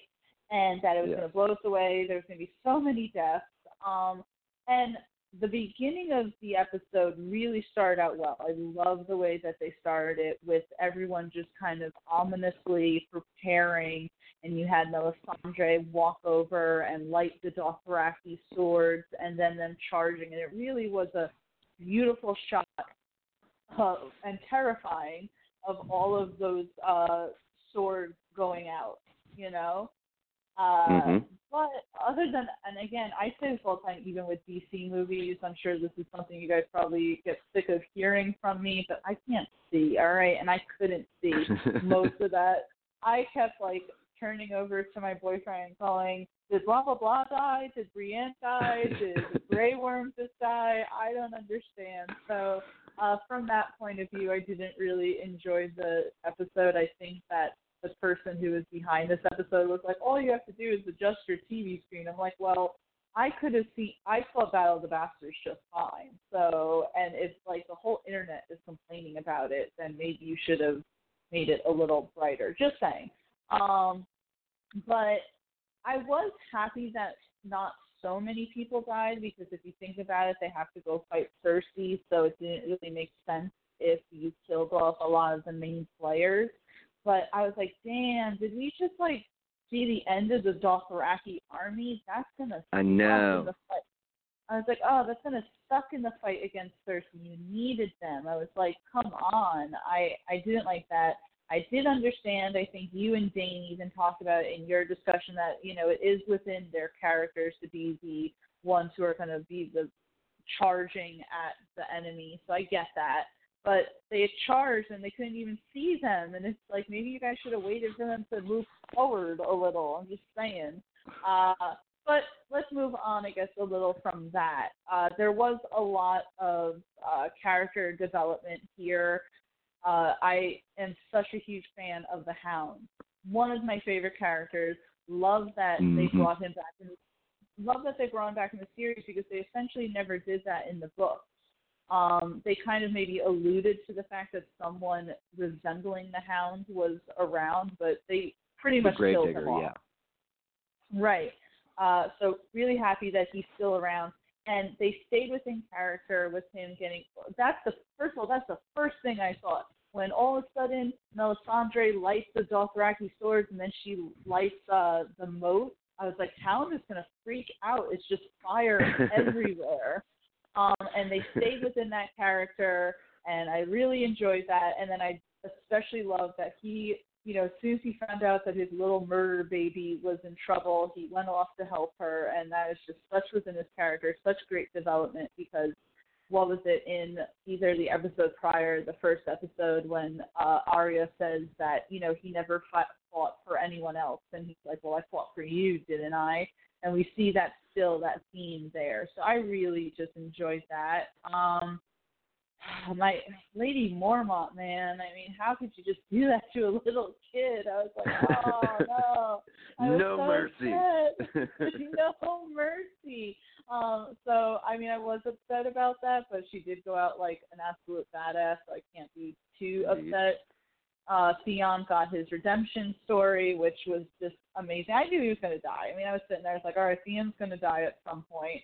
I kind of do wish that he died fighting against his uncle, but, you know, he still died protecting Bran, so that was fine. And I don't know what is everyone's problem with Arya being the one to kill the Night King. I'm like, holy shit, she's a little murder badass. Like, I was completely fine with that. I thought that was great. So my overall, I guess, feelings about the episode was not as good as some episodes that we've seen, and it does not compare to Battle of the Bastards, but as far as seeing some character development, really quick, loved the scenes between Sansa and Tyrion.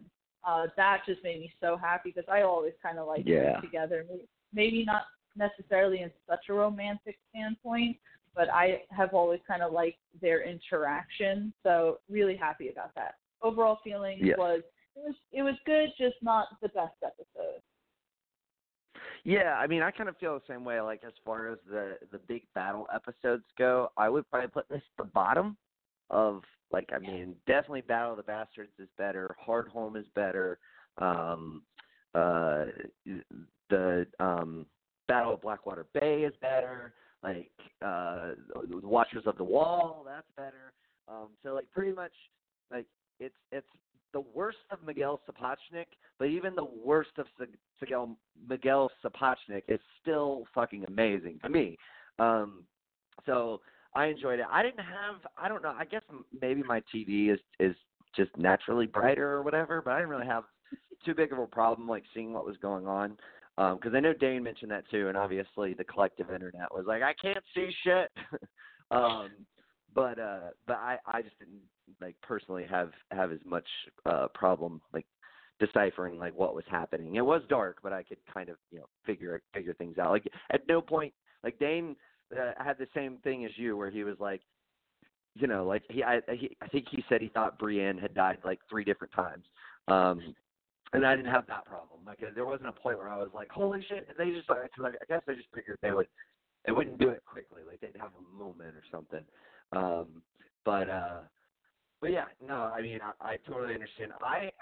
I can empathize with people who don't like that the Night King's motivations were never explained on a level that you would expect George R.R. Martin to explain it.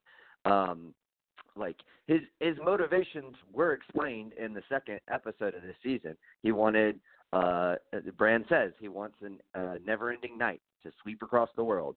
And, like, I kind of just figured that's what we were going to get in the show. We weren't going to get, like, a super complex plan or anything like that from the whites, from the the characters, the White Walkers rather.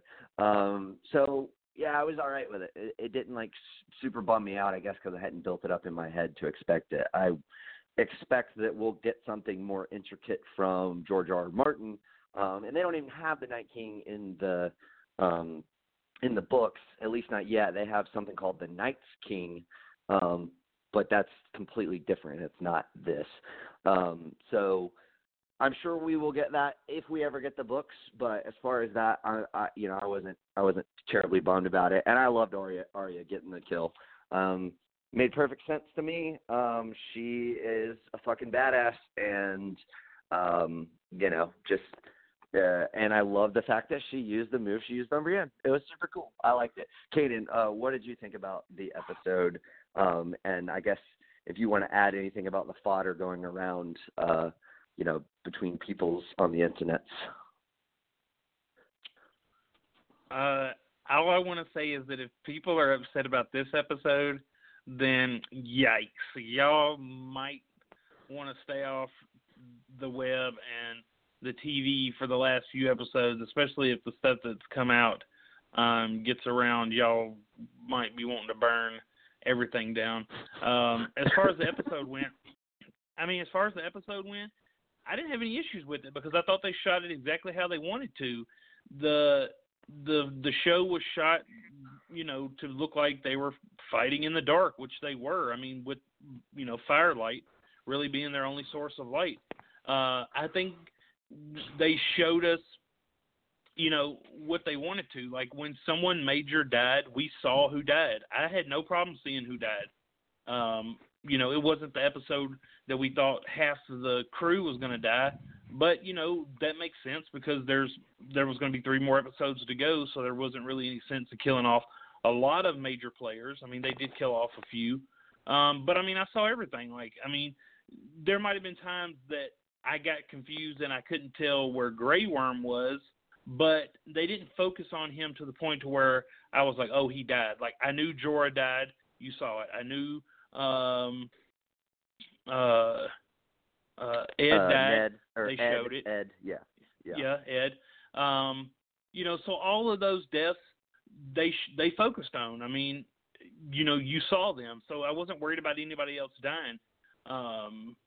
I was shocked about Lyanna Mormont dying, but I thought that was pretty cool because that was something nobody was really expecting. Nobody expected her to die, and she went out like a champ. I mean, she's a true warrior, and she died fighting. I thought that was one of the best scenes in the episode, along with Arya doing the Darth Maul with the dual-bladed lightsabers with the staff or whatever on all of them, fighting them off.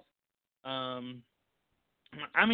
thought the episode was really well. The director, he's done most of the big battle episodes. I don't blame this on him. I think a lot of people just complaining, to complain. I think my only issue was I assumed that this episode would be about the entire battle, and then this episode that we're getting tonight, the first half of it would be them wrapping it up.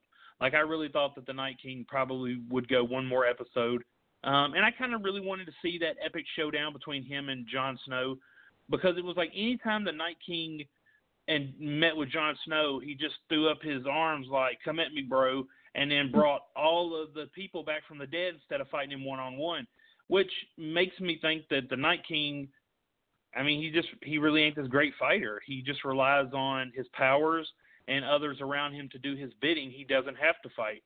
He can throw a mean-ass ice spike, spear or whatever. But other than that, he ain't doing much. He really ain't doing nothing. And they, like I said, they got what they wanted from this episode, I think. We got the surprise death with Lyanna Mormont, which a lot of people didn't see coming. And then we got the kill from Arya, because I watched videos of people reacting to that, and I remember how I reacted, and it made me – I jumped up out of my seat, and I was like, Oh, my God, you're shitting me. Like, what? Like, at first, because I'm thinking, oh, shit, dude, Arya's about to die. Like, he done grabbed her by the throat. He was about to kill her or turn her. I thought he was either going to kill her or turn her.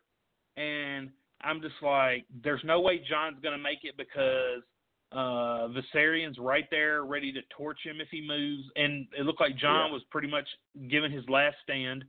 And I'm just like, this is it, man. Some shit's about to happen. This is about to end on a cliffhanger, and we're going to have to wait a whole week. And then she does the sleight of hand move that she did to Brienne when they were training and then stabs him in the gut.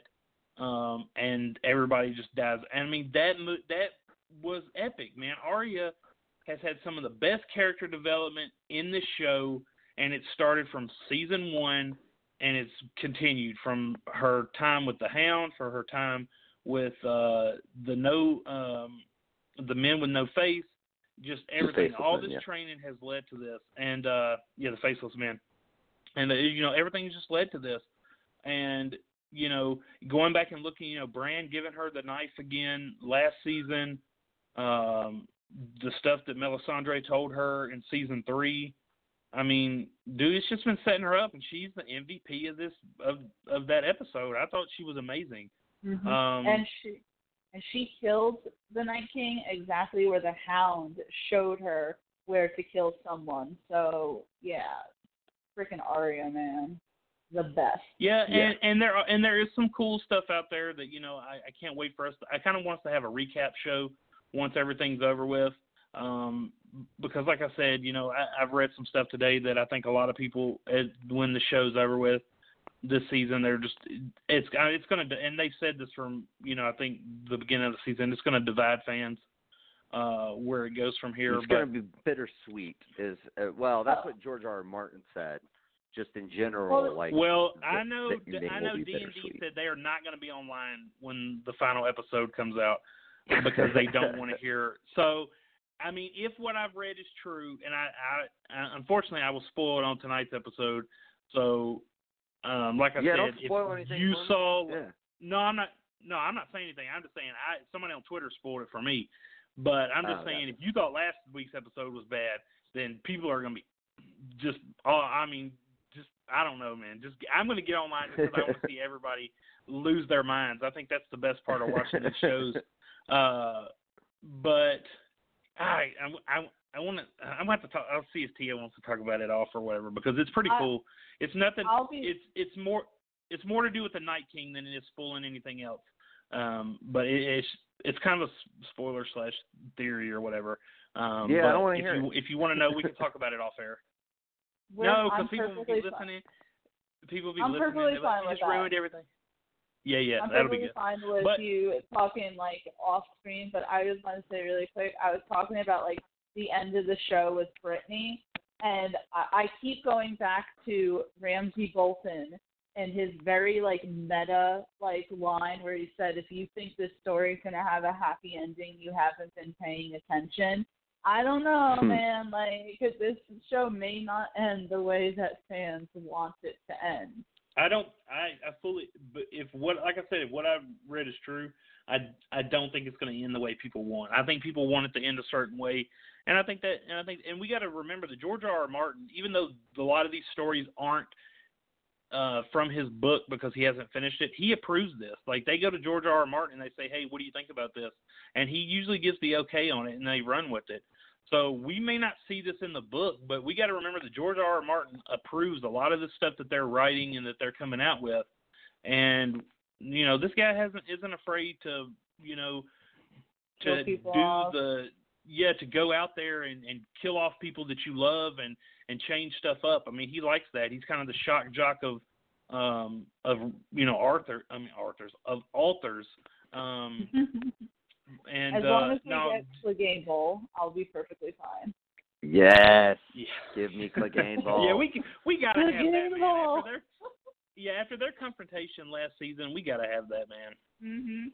Yeah, because the setup. I mean, the setup was already there, but dude, that totally teed us up for it. So, in fact, that was probably one of the biggest reasons why I predicted that the Hound wouldn't die in last week's episode, because I was like, we haven't gotten Clegane Bowl, man. We can't kill him now. So I'm very, very happy that he's still around for that epic battle. All right, real quick, before we wrap things up here, what's do you have the box office numbers for?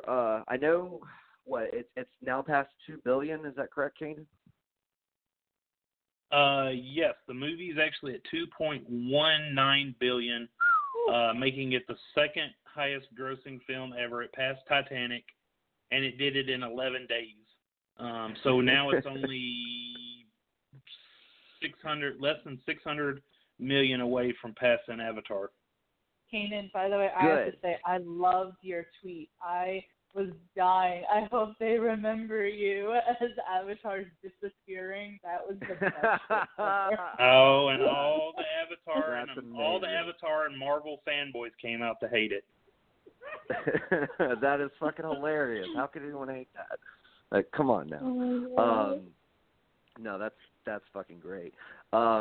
Yeah, that's amazing. In 11 days, it's already made over $2 billion. Like, I don't know, man. Maybe it gets to 3. Like, maybe it just gets to $3 billion, and then the collective studios are just like, yeah, no one's gonna beat that ever, or for X amount of time, or whatever. Because I mean, I know it's tapered off a lot since, or I read somewhere that it had, I guess. But still, I mean, if it's already at $2 billion, like, I don't know, I could see it making it to $1 billion. I think a lot of people are going to go back and see this many, many, many, many times. So yeah, I mean, that'll be. I just hope it beats Avatar. That's really all I want. The fact that Avatar is the highest grossing movie of all time is a fucking travesty. it's not even a good movie. It's okay. It's fine. You know, it's fine. It's Pocahontas with blue people. But nevertheless, yeah, that is super, super cool. Tia, your thoughts on that, and then if we want to wrap up with just any sort of lingering in-game discussions. I know you had some thoughts on Fat Thor. Yes. First of all, love that Avengers Endgame is making the money that it is. Hope it really does pass Avatar. It's a great movie, and it's the wrap-up of everything that we've seen for the past 10, 11 years. So that's awesome. I mean, the way that fans have flocked to the theater to go see this movie is just absolutely insane. And honestly, the actors, the production, the studio, they deserve it. So I'm super happy. Yeah, I do actually have some thoughts about quote-unquote Fat Thor. Because obviously when you first see Chris Hemsworth on screen in the shape that he's in, it is jarring, and we as a society are inclined that when we see that much of a weight gain, especially when you know that it's obviously prosthetics, we are inclined to laugh. No one laughed seeing Tony Stark practically skin and bones because that's not funny, but Fat Thor is funny. But the more you think about it, and I certainly thought about this as the movie went on, and then obviously the Russo brothers kind of confirmed it, it's not really meant to be a gag. It's depressing because you have Thor, who's always been kind of in control of himself, obviously feels a extreme amount of guilt for not initially killing Thanos. You even hear him when he slices off Thanos' head that he's kind of in his own mind, and he says, oh, well, I went for the head. And he's depressed. He's sitting in. He's not going out. The new Asgardians even said that he's not leaving unless it's for beer, and he's just not taking care of himself. And even when Bruce mentions Thanos, he just completely changes from this, like, happy, jolly, fake persona that he's putting on and says, like, don't say that name. So I do have thoughts on it that it shouldn't, again, I think that I'm not going to persecute anyone who initially laughed at the, scene of him, because it is, all we can do is kind of laugh. But I think to maybe take into consideration that what that kind of transformation really meant for his character. Yeah, not to say that they played it specifically for laughs, because you would be missing the point if that's what you think. Yeah, I mean, well, go ahead. Oh no, I'm so sorry about that, Nick. I was just gonna mention, even Kanan had said at some point that he was watching like reaction videos to Thor slicing off Thanos' head, and people were laughing at it. And it's like that wasn't necessarily supposed to be a laughing moment. So people just don't understand how to, I guess, react or even like retain things or I don't know. Anyway, sorry, you go ahead. No worries. Well, no, I totally I can kind of get that because I totally laugh at parts of movies that nobody else laughs at. So I mean, I can kind of empathize there. I don't remember if I laughed when I do remember there being a moment that I laughed that nobody else around me was really laughing. I don't remember specifically what it was, but it was probably because it was a bigger a big geek reference that a general audience wouldn't get, and I didn't see it on opening night. So that's probably what it was.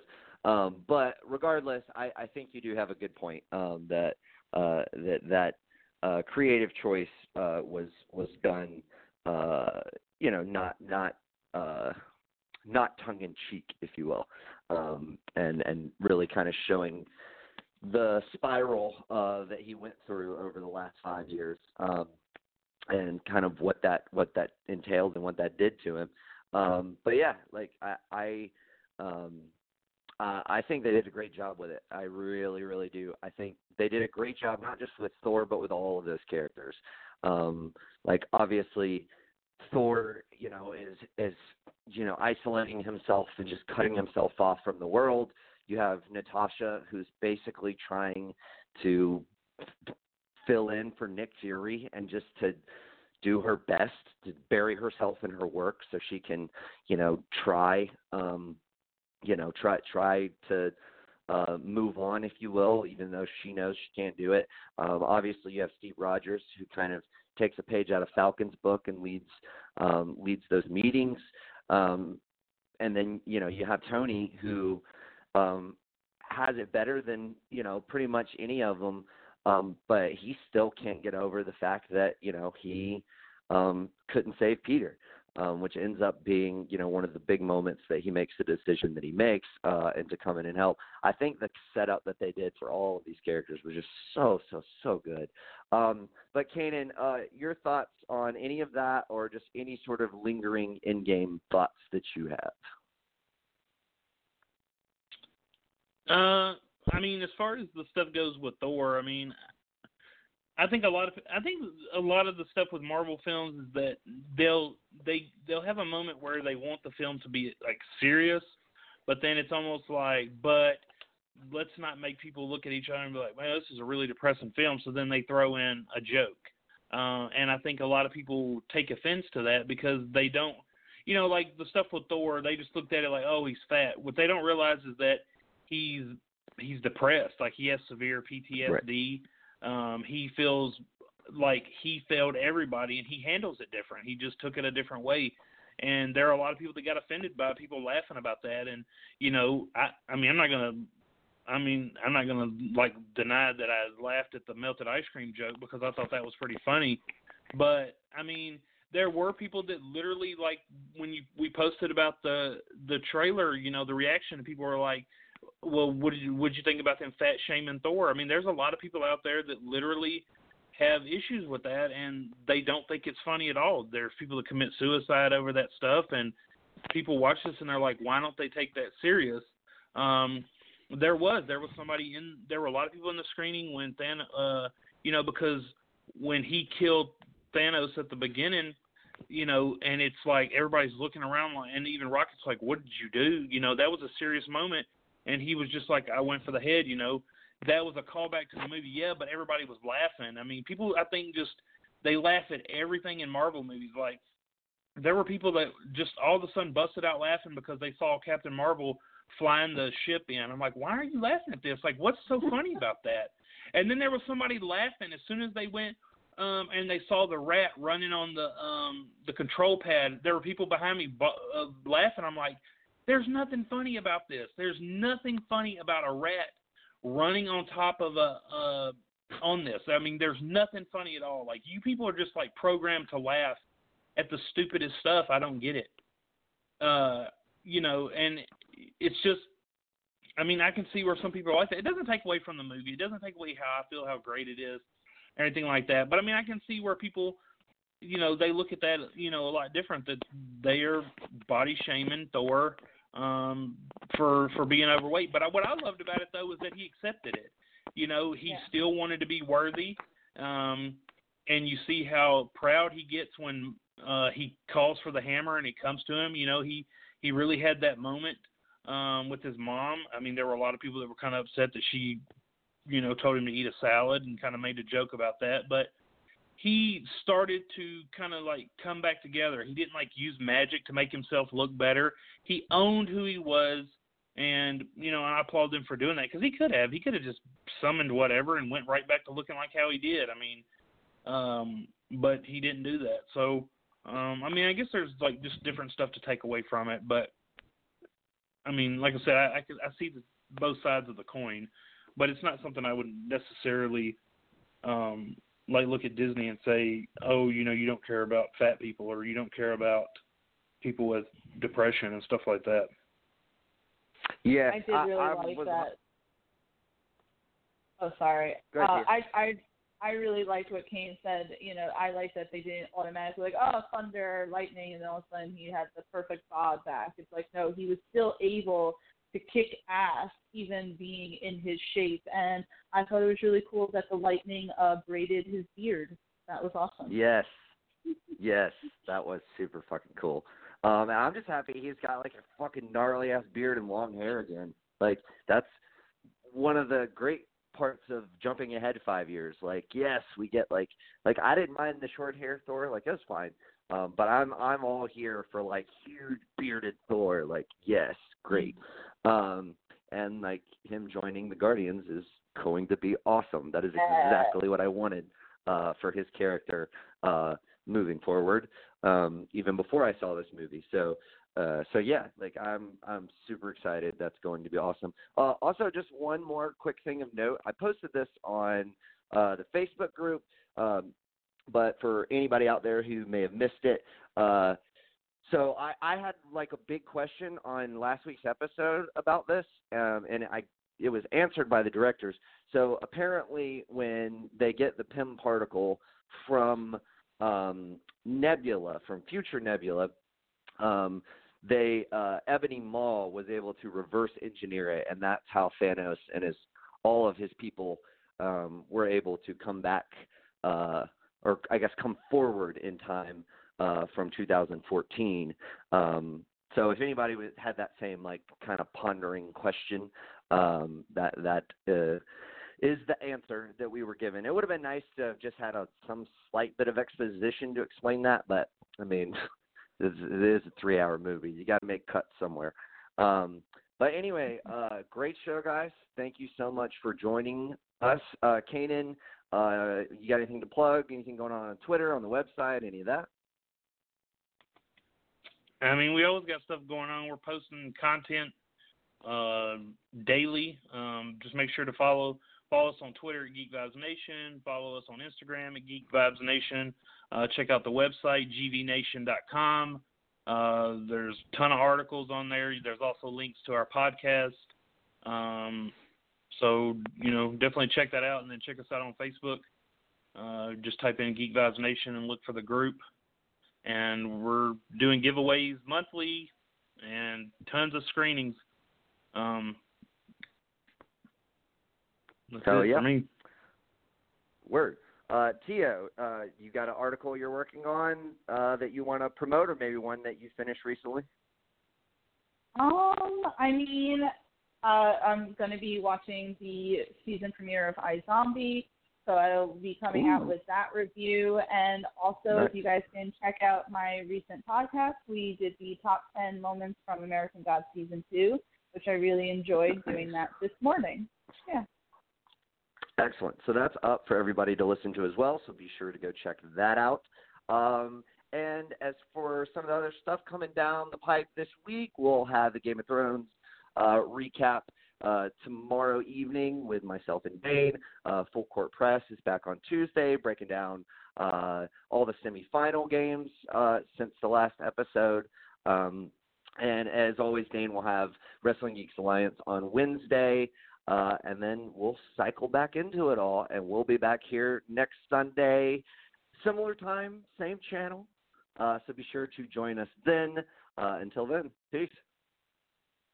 Have a good night.